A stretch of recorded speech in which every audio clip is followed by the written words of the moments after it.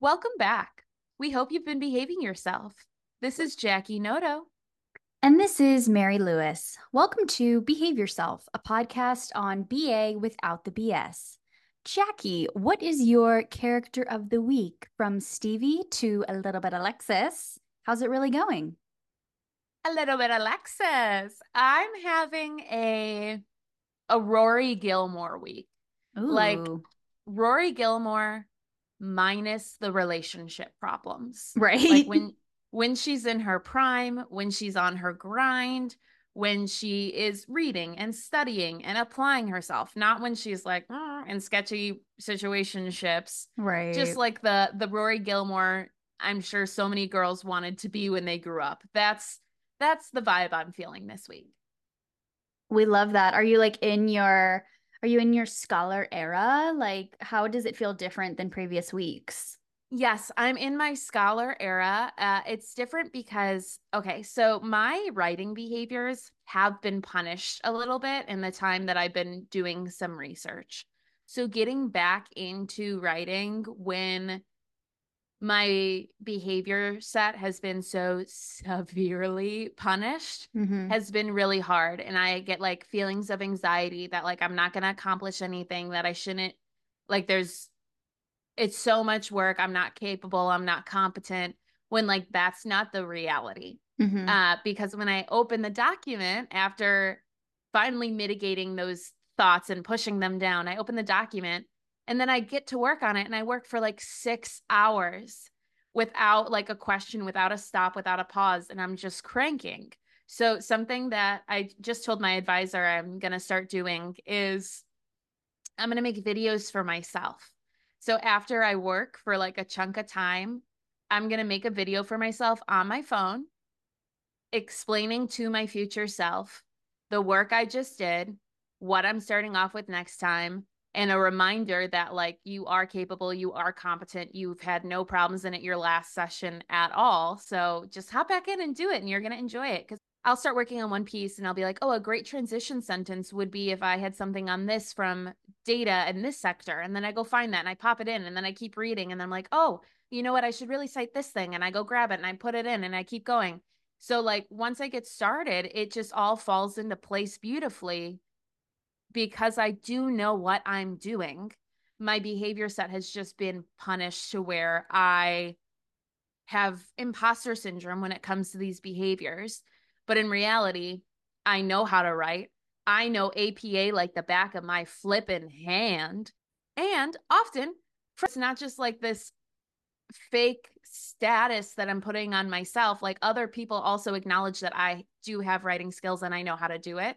So it's just reminding myself that I have writing skills and I know how to write and then writing. So I think having little videos afterwards would help me to keep engaging in that behavior because if I can't listen to myself, who am I going to listen to?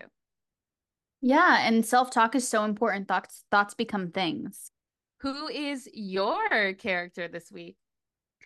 We went for my default favorite, which is Angelina Jolie as Lara Croft. It's very much a nostalgic like set of movies for me, and I would say that I'm feeling like a Lara Croft this week in the sense that I'm just really like focusing on my own personal and professional goals as it relates to my career, as it relates to school, and just kind of putting myself first in those scenarios. When I think about Lara Croft, I think like stoic and like getting things done and like a little bit of Bad like, bitch. yeah, like the dark feminine energy. I think that's really, really like a attractive, like cool feature to be as a human. And that's how I'm feeling this week. And that's what I'm trying to channel this week.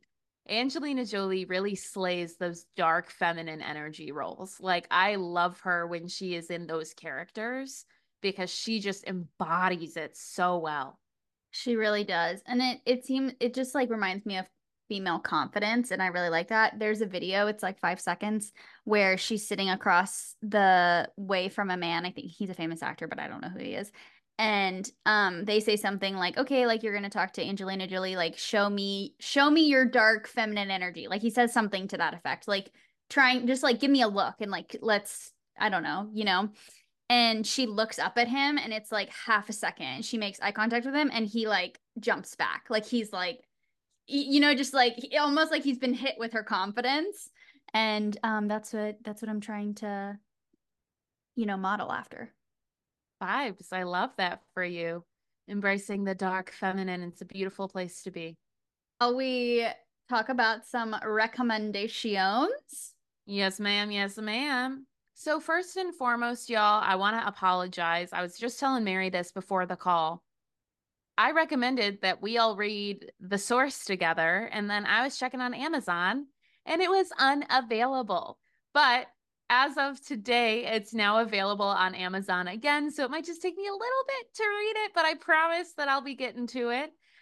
But on the same note here, we talked about reading. We also talked about creating an affirmations playlist. So I did go ahead and create an affirmations playlist for us on Spotify with a bunch of empowerment songs for you to listen to. I think it's like 5 hours long at this point.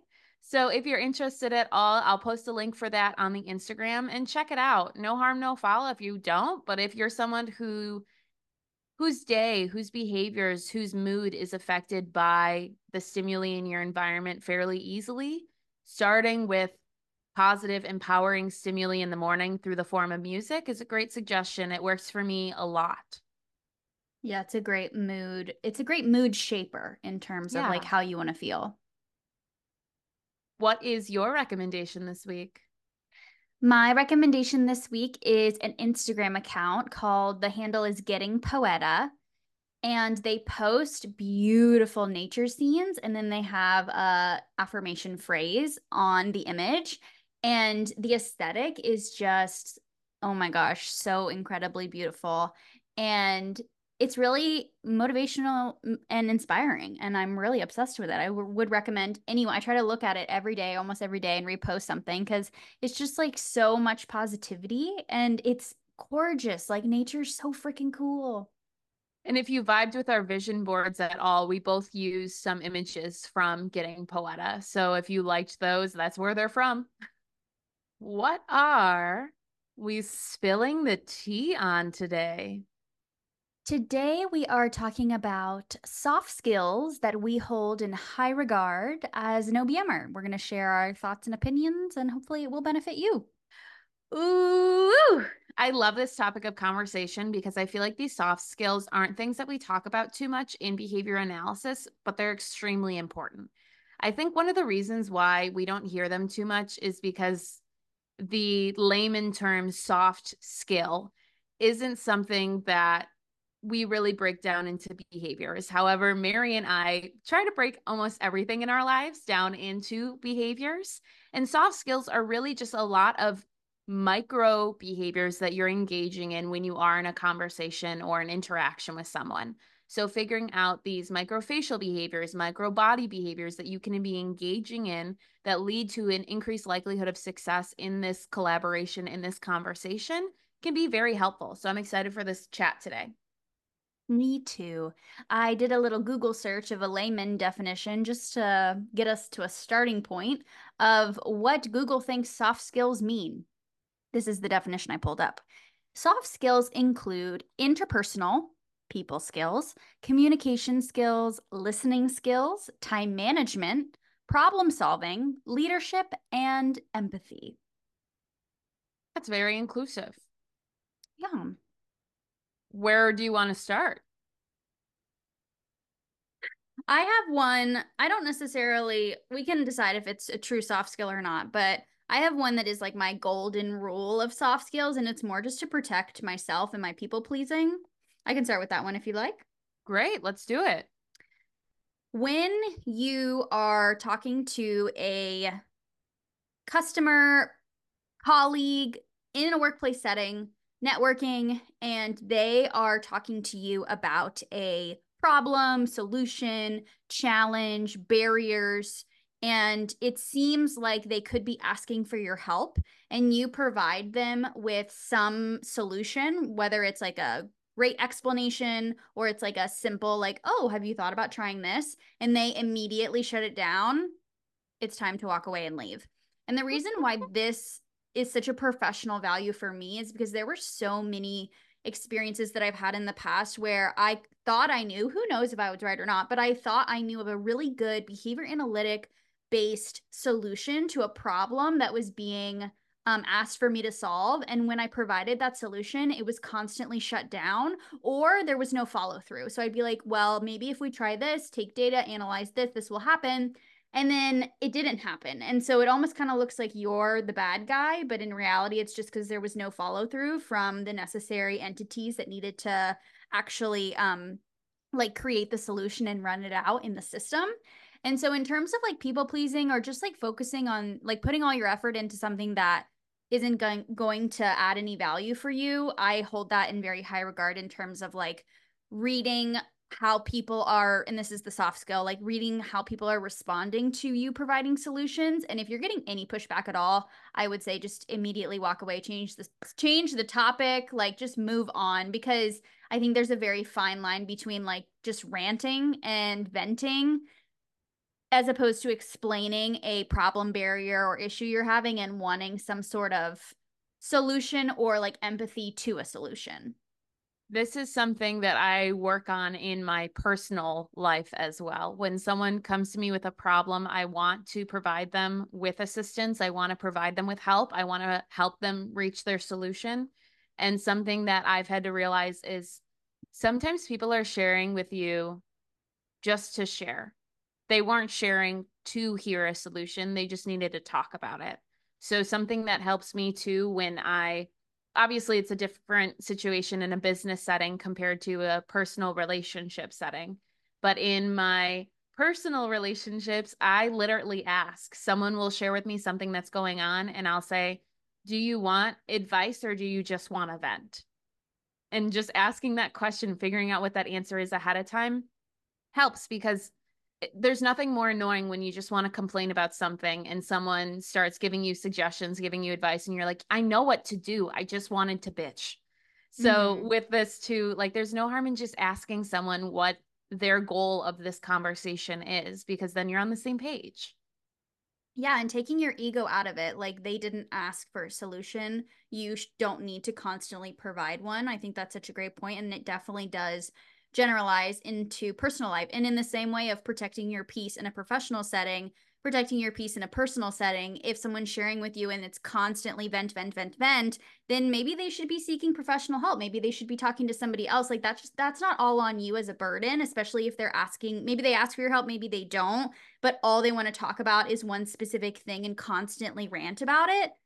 That's not fair to you either. So protecting your peace in that way and saying like, hey, like you've been talking about this a lot. Like, is there anything really good happening in your life? Or are you interested in talking to somebody else about it? Because I don't think that I can provide the solutions that you need. We do not provide free therapy here. Thank you so much for joining us.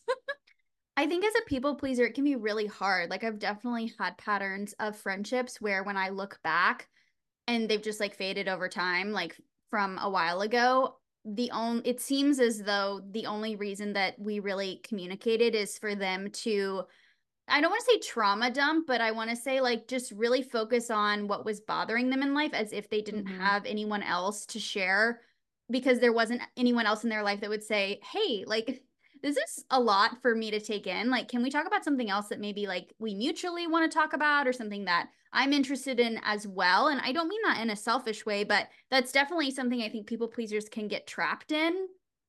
And so remembering that that's not always your role. Like if that's a constant pattern for you, that's not fair to you. And if you need to say no, right? You don't have to always be available.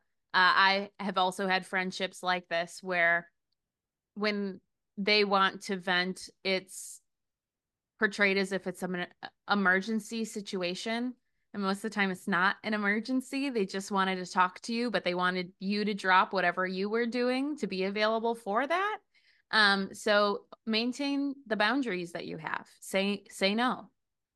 Yeah, and that's really hard. It's definitely It is. effective, but it's really really challenging. So it's a big thing, but we But support you. something I remind myself here, just like in a relationship, a friendship, a collaborative entity, No means no. And if you can't accept me saying, I can't take this information right now, I can't engage in this conversation right now, if you cannot take that no statement, you are not someone that I need in my life, which sounds harsh, but if you're not willing to respect my boundary, that's a flag. Regarding soft skills via email, I wanted to talk about this a little bit because I do think there's polarizing opinions in regard to being like using fluff words in email, using words that like suggest empathy and like kindness in email, and how some people are like, that should not be like no exclamation points at all. And then some people are like, no, like fill it up with love. Like that's awesome. Like words that indicate that. And I think there's a fine line at the end of the day, but I just wanted to talk about it because I do think it's a soft skill that could really add value to communicating via email. So here's a little soapbox tangent I want to go off on. And it actually comes from Dr. Nicole Gravina. Because for the longest time, I was like, I need to get rid of my exclamation marks. I need to get rid of my fluff because this will make me be taken more seriously.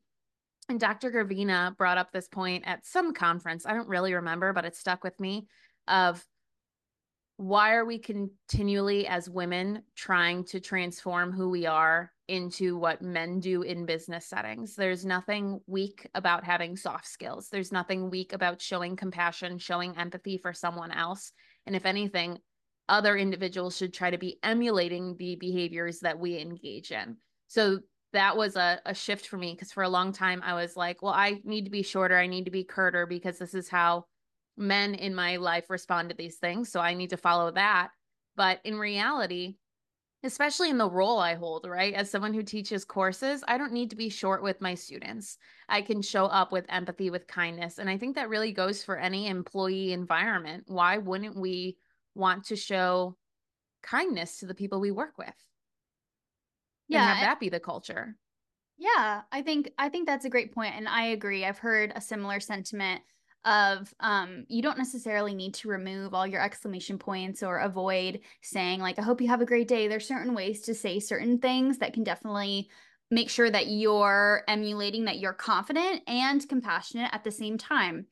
I think it's also a soft skill, especially if you're in like a leadership setting or a supervision setting, to use language in your email that is clear but not emotionally responsive.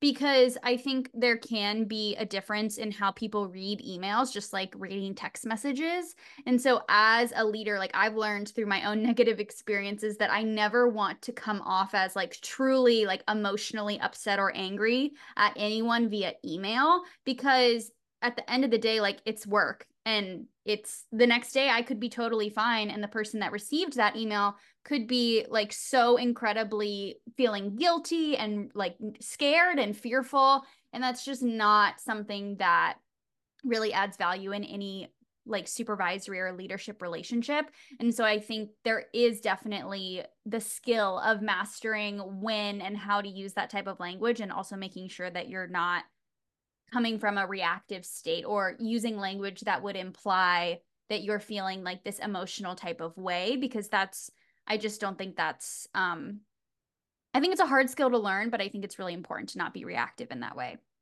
And emails are just like text messages. You can read them differently. Mm-hmm. You're not always going to get the tone. So sometimes having a little bit of extra context in what you're trying to say can help to make your tone clearer when you do have emotions or feelings. I actually view email writing in four different levels. So the bottom level is curt. Like you are being way too short. Honestly, this probably isn't professional with how little you've written in this email, what you've provided. Like I could do that, period. No greeting, no signature. To me, that's unprofessional. So curt is level one. Level two is professional. You open with a greeting, you're using full sentences, you have a signature, done. Level three for me is compassionate, where you are, having maybe a little, I hope this email finds you well. Uh, Thank you so much for your assistance in advance. I appreciate your collaboration, right? We're at that compassionate level. And then the level after that is fluff. So we're including way too much context, way too much filler information.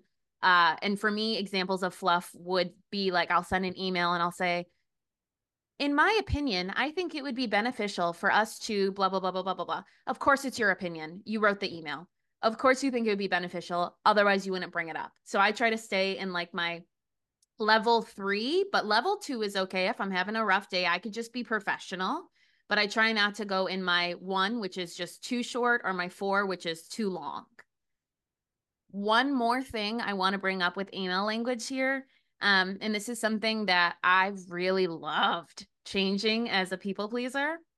I used to always close emails with thank you, Jackie. Thanks, Jackie. And it would really frustrate me because a lot of the times it was me doing work for you and then I'm thanking you.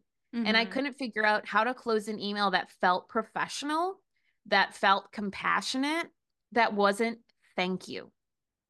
So, a suggestion if you need one, I always close with kind regards. Kind regards is my go to because it's like, this is a professional thing to say in a closing of an email.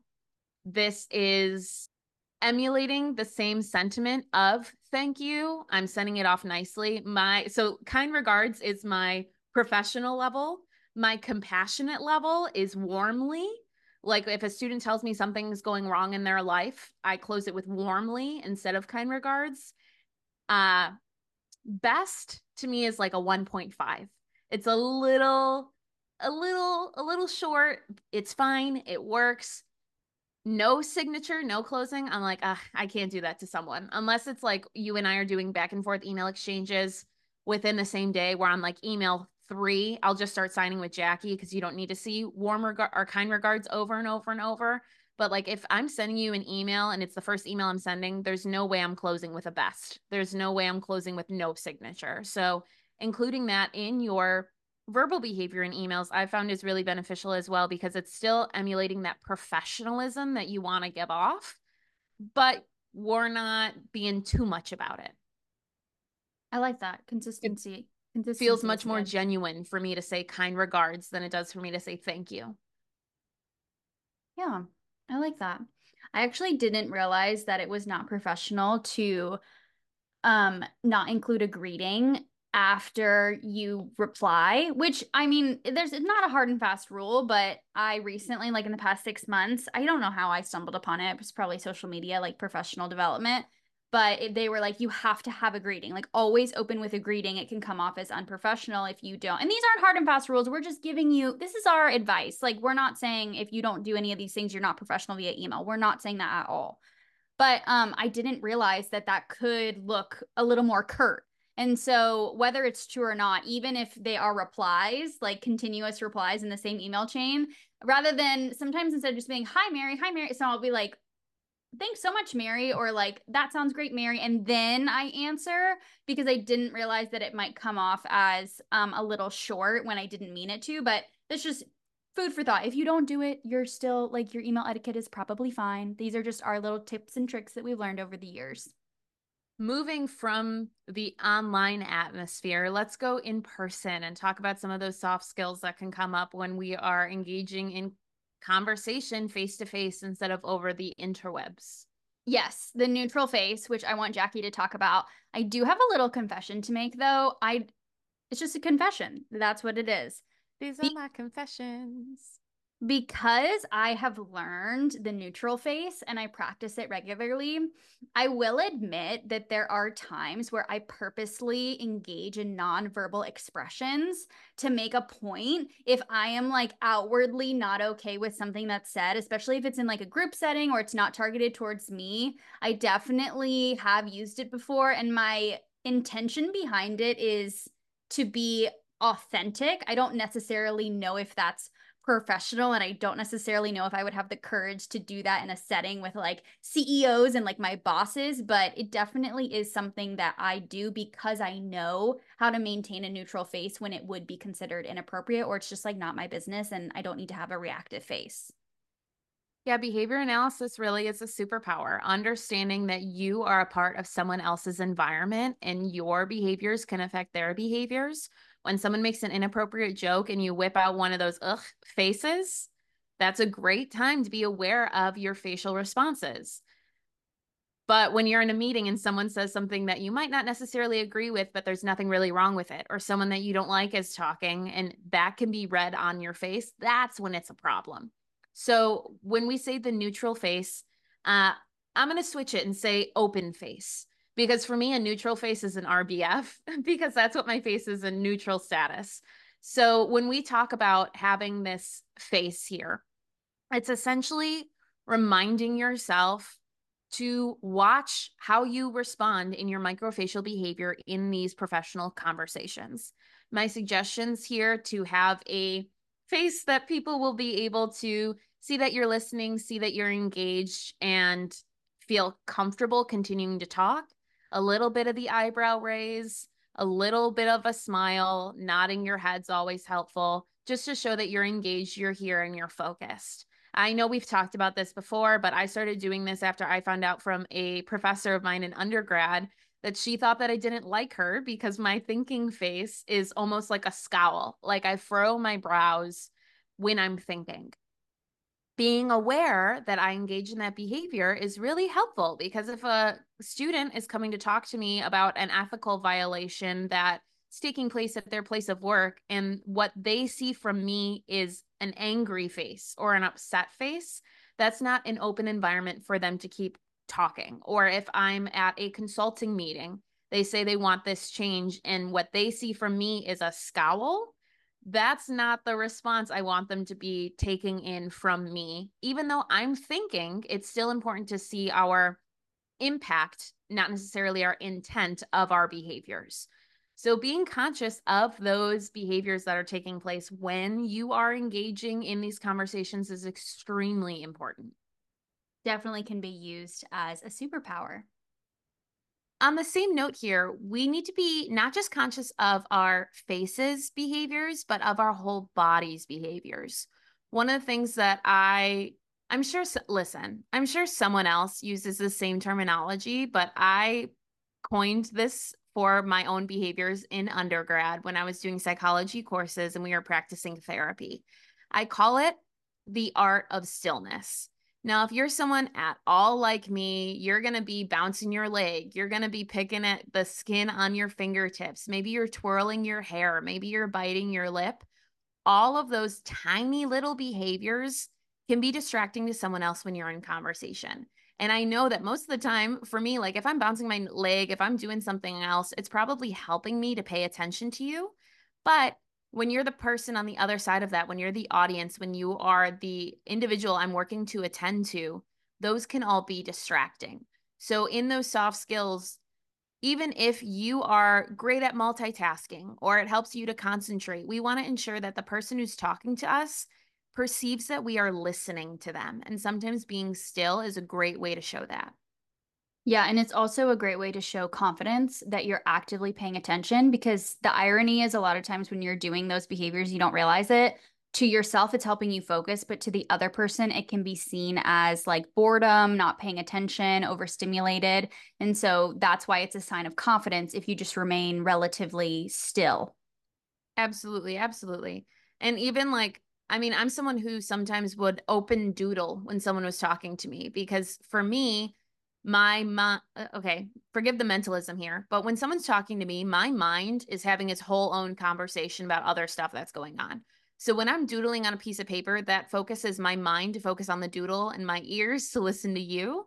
So I do fully understand that these skills can help us, but when we're thinking of soft skills in a professionalism sense, we want to ensure that we are putting out the type of person that we want people to perceive us as. We don't want someone to perceive us as someone who doesn't listen when they speak.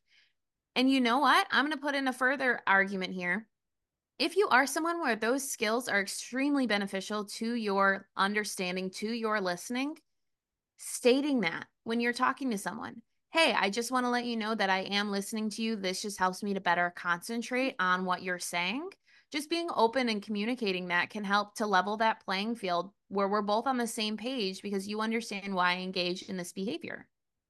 Exactly. It can also kind of give the other person a heads up of whether this is a deeper conversation you're going to keep going or if it's an appropriate time to stop, because you can also use those subtle cues to your advantage or by observing the other person as to like if they want to continue talking or if this would be an appropriate pause or if it's like a good time to wrap it up and clearly like they would like to end the conversation. And this communication isn't just for this one interaction. I'm a big believer that communication can help literally everything that we do. And one way that I use communication in my personal life is when it comes to when I should just be listening versus when someone wants advice. I'm like this. I'm sure, I'm not sure, but I have a strong feeling Mary's probably like this too, because we both have those people pleasing tendencies we're trying to get over. But in that, we always want to help. We always want to assist. We always want to make it easier for you. We want to increase your success. And sometimes when someone comes to me, I won't say us, I'll just say me. When someone comes to me with a problem, my original go-to is to help provide a solution, to start brainstorming with you, to start giving advice. And you know what? You don't always want advice. I know I've been on the other hand of that. When you call someone to vent about something, just to bitch, and they start giving you advice on how to fix it, and it's like, I already know what I need to do. I didn't call you for you to tell me what I needed to do. I called you so that I could share my frustrations with someone. So for me, this communication piece works great there because I'll just flat out ask someone when they're engaging in this vent, when they're about to vent, do you just want someone to listen or do you want advice? And people will tell you because they know why they came into this conversation in the first place. And if you're talking about this in a professional situation, it generalizes beautifully the way Jackie described it. In when you're networking or you're just like having a professional conversation at work, even if you know the person, you might not be able to tell, especially if you're talking about like business related projects or things, if they want to continue if they want to continue like talking and venting, or if they want you to start providing like some information or some solutions. And you can predict that better by reading their facial cues and like kind of looking at their body language in the same way that we just talked about how you can kind of manipulate and contrive your own body language and your facial expressions to like give off those social cues. So in terms of when to stop, I feel like the cues are like they like when they want to continue talking, but they don't necessarily want to hear what you have to say. I would say like they say something and you say one thing and then they like either go back to what they were just saying or they don't elaborate. So they're Yes, like, would you say that's absolutely. accurate? Yeah, they are looping back to what they want to talk about, and they're because sometimes, right, you're not in the place to receive advice. So when someone gives you advice, you're just going to breeze right past and go back to what your function of this behavior is. Or they just want to talk to you as a person. Yes. And of course, here we're not saying like you're going to be shit talking the people that you work with, but maybe you just got punched in the face by your client and you're coming to share this. You could be coming to share this to see how you should be responding to this problem behavior, to see what block prompts or extinction runs we should be doing. Or you could just be coming to tell Mary that you just got clocked in the face. You're not thrilled about it. It was kind of funny, and you're just here to share that.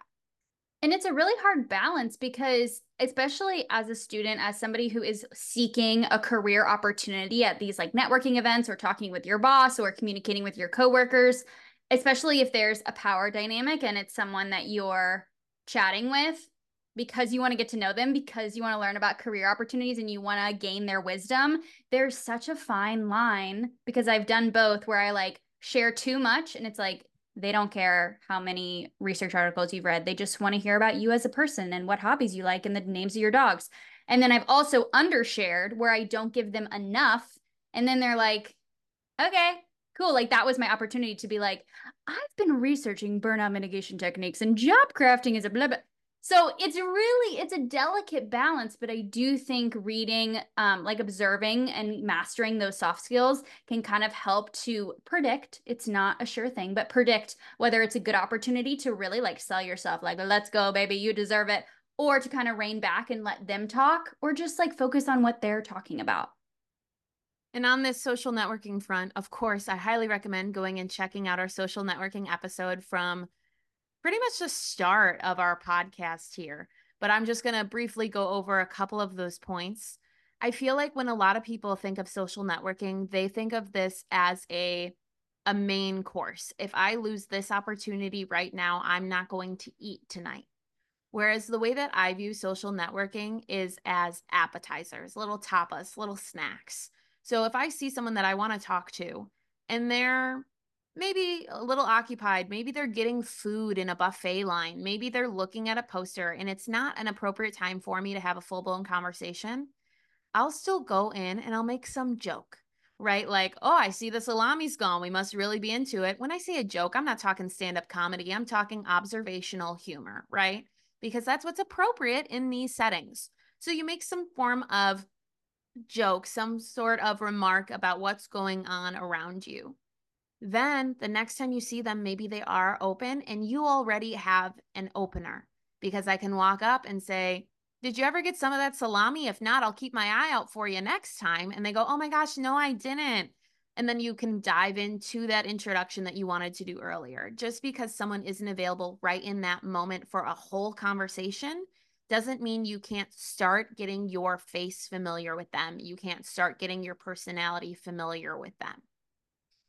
In terms of having it not be awkward or having it feel like you're both robots and acknowledging that you're people and you want that personal connection, Jackie has a special little secret that she utilizes that when executed, and I've observed, I'm like, dang, that was great. I usually go for the lower tier, which is make eye contact and smile. Sometimes that's all you need to do.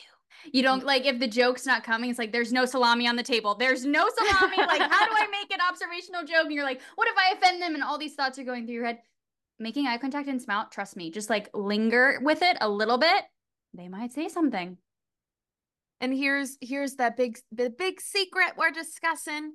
Maybe you don't know if they like salami, but if you want to talk to this person, you know at least one thing about them. So when you're going into this social networking opportunity, you know one thing. The first time that you talk to them, I want you to learn one thing about them that you weren't able to find online, that you weren't able to find somewhere else. Something that sparks their joy, something that they chose to share.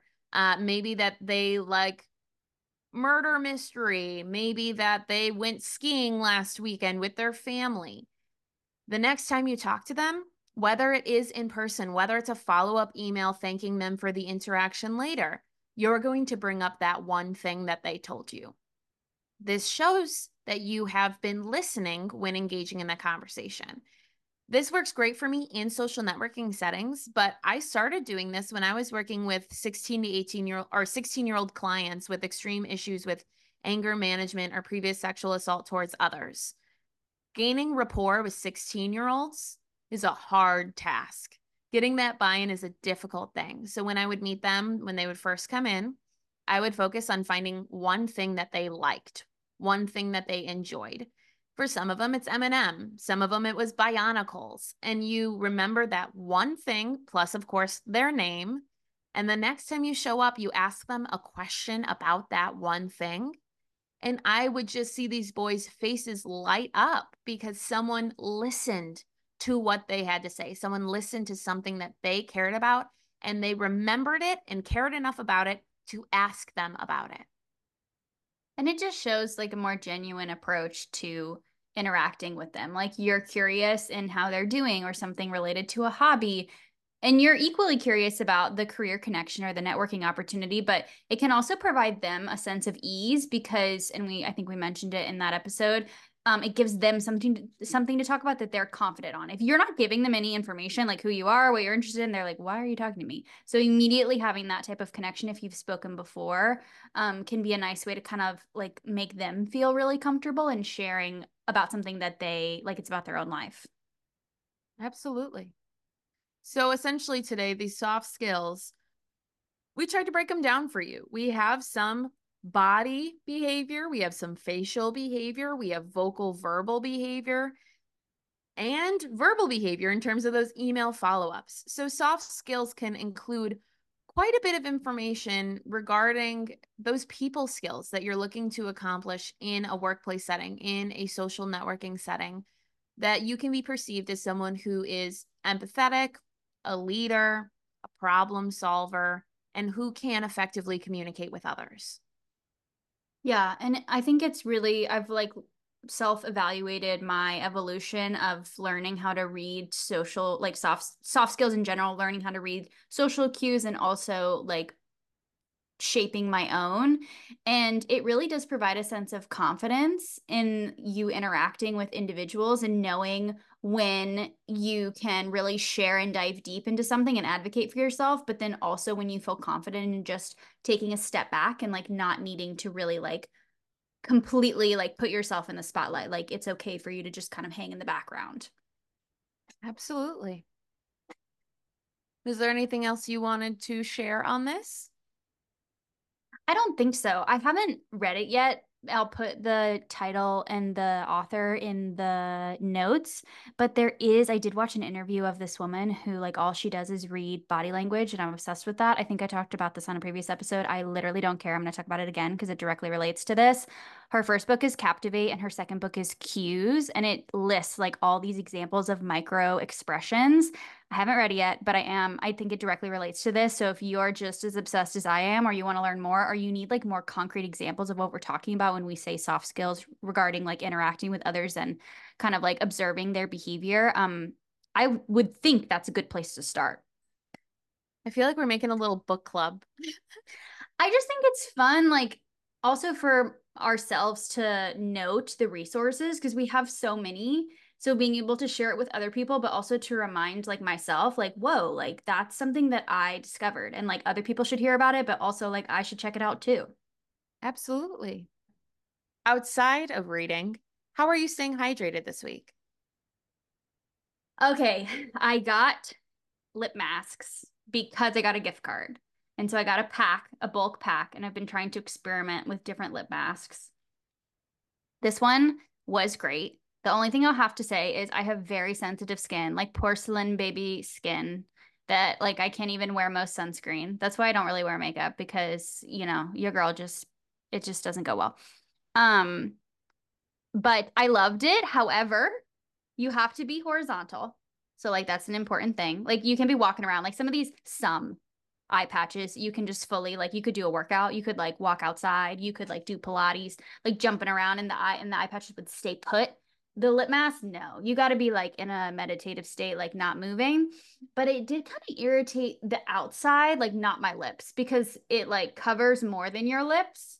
So I would say like that was kind of a bummer, but overall the experience of like getting the lip masks and putting them on, forcing myself to lay down, forcing myself to enjoy my little romance book that I make excuses to not read, even though I want to read it, was how I stayed hydrated the past like Great. month, honestly.